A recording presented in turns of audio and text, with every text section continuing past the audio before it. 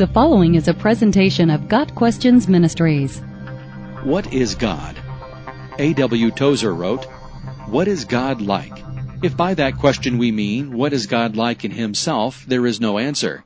If we mean, what has God disclosed about himself, that the reverent reason can comprehend, there is, I believe, an answer both full and satisfying." End of quote.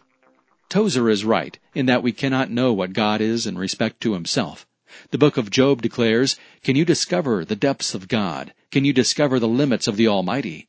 They are as high as the heavens. What can you do? Deeper than Sheol. What can you know?" Job 11 verses 7 and 8. However, we can ask what God has revealed about himself in his word, and in creation, that the reverent reason can grasp.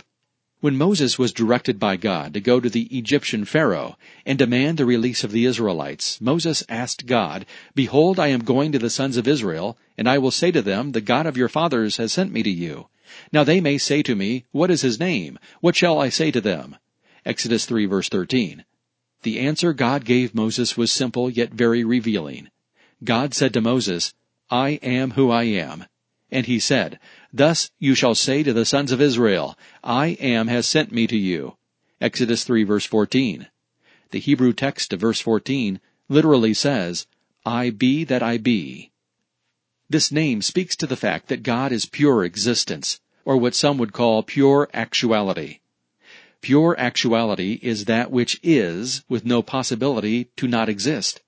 Put another way, many things can have existence, for example, human beings, animals, and plants, but only one thing can be existence. Other things have being, but only God is being.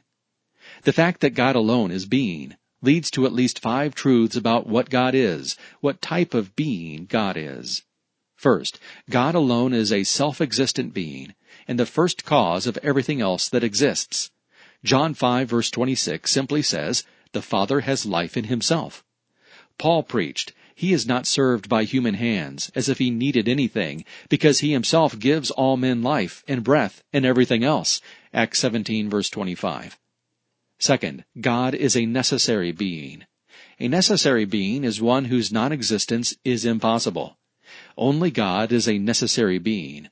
All other things are contingent beings, meaning that they could not exist.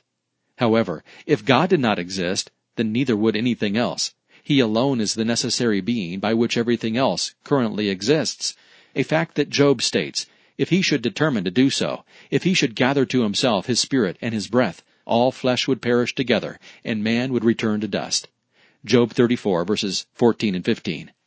Third, God is a personal being.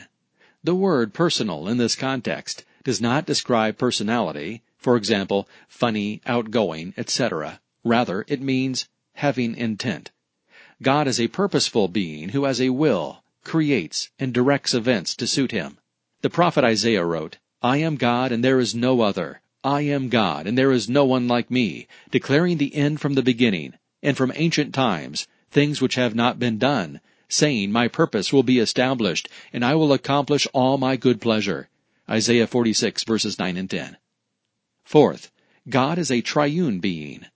To be sure, this truth is a mystery, yet the whole of Scripture and life in general speaks to this fact. The Bible clearly articulates that there is but one God. "Hear, O Israel, the Lord our God, the Lord is one." Deuteronomy 6 verse 4. But the Bible also declares that there is a plurality to God. Before Jesus ascended to heaven, he commanded his disciples, "Go therefore and make disciples of all the nations, baptizing them in the name of the Father and the Son and the Holy Spirit." Matthew 28 verse 19. Notice the singular name in the verse. It does not say names, which would convey 3 gods. There is one name belonging to the 3 persons who make up the Godhead. Scripture in various places clearly calls the Father God, Jesus God, and the Holy Spirit God. For example, the fact that Jesus possesses self-existence and is the first cause of everything is stated in the first verses of John.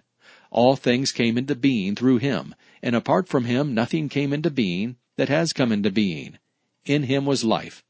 John 1 verses 3 and 4. The Bible also says that Jesus is a necessary being. He is before all things, and in him all things hold together. Colossians 1 verse 17. In addition to what the Bible says, creation speaks to the fact that God is a plural or triune being. The quintessential pursuit of philosophy has always been to understand the unity and diversity that exist in life. Students go to a university to find unity and diversity. The coins of the United States carry the motto, E pluribus unum, out of the many, one. Only in Christianity is a satisfactory answer given for the unity and diversity found in life. The existence of unity and diversity presupposes unity in diversity in the first cause, and that combination is only found in the triune God of the Bible. Fifth, God is a loving being. In the same way that many things can exist but only one thing can be existence, people and other living things can possess and experience love, but only one thing can be love. 1 John 4 verse 8 makes the simple ontological statement, God is love. What is God? God is the only one who can say, I be that I be. God is pure existence, self-existent, and the source of everything else that possesses existence. He is the only necessary being, is purposeful, personal, and possesses both unity and diversity. God is also love. He invites you to seek Him and discover the love He has for you in His Word and in the life of His Son, Jesus Christ, the one who died for your sins and made a way for you to live with Him for eternity. Got Questions Ministry seeks to glorify the Lord Jesus Christ by providing biblical answers to today's questions. Online at gotquestions.org.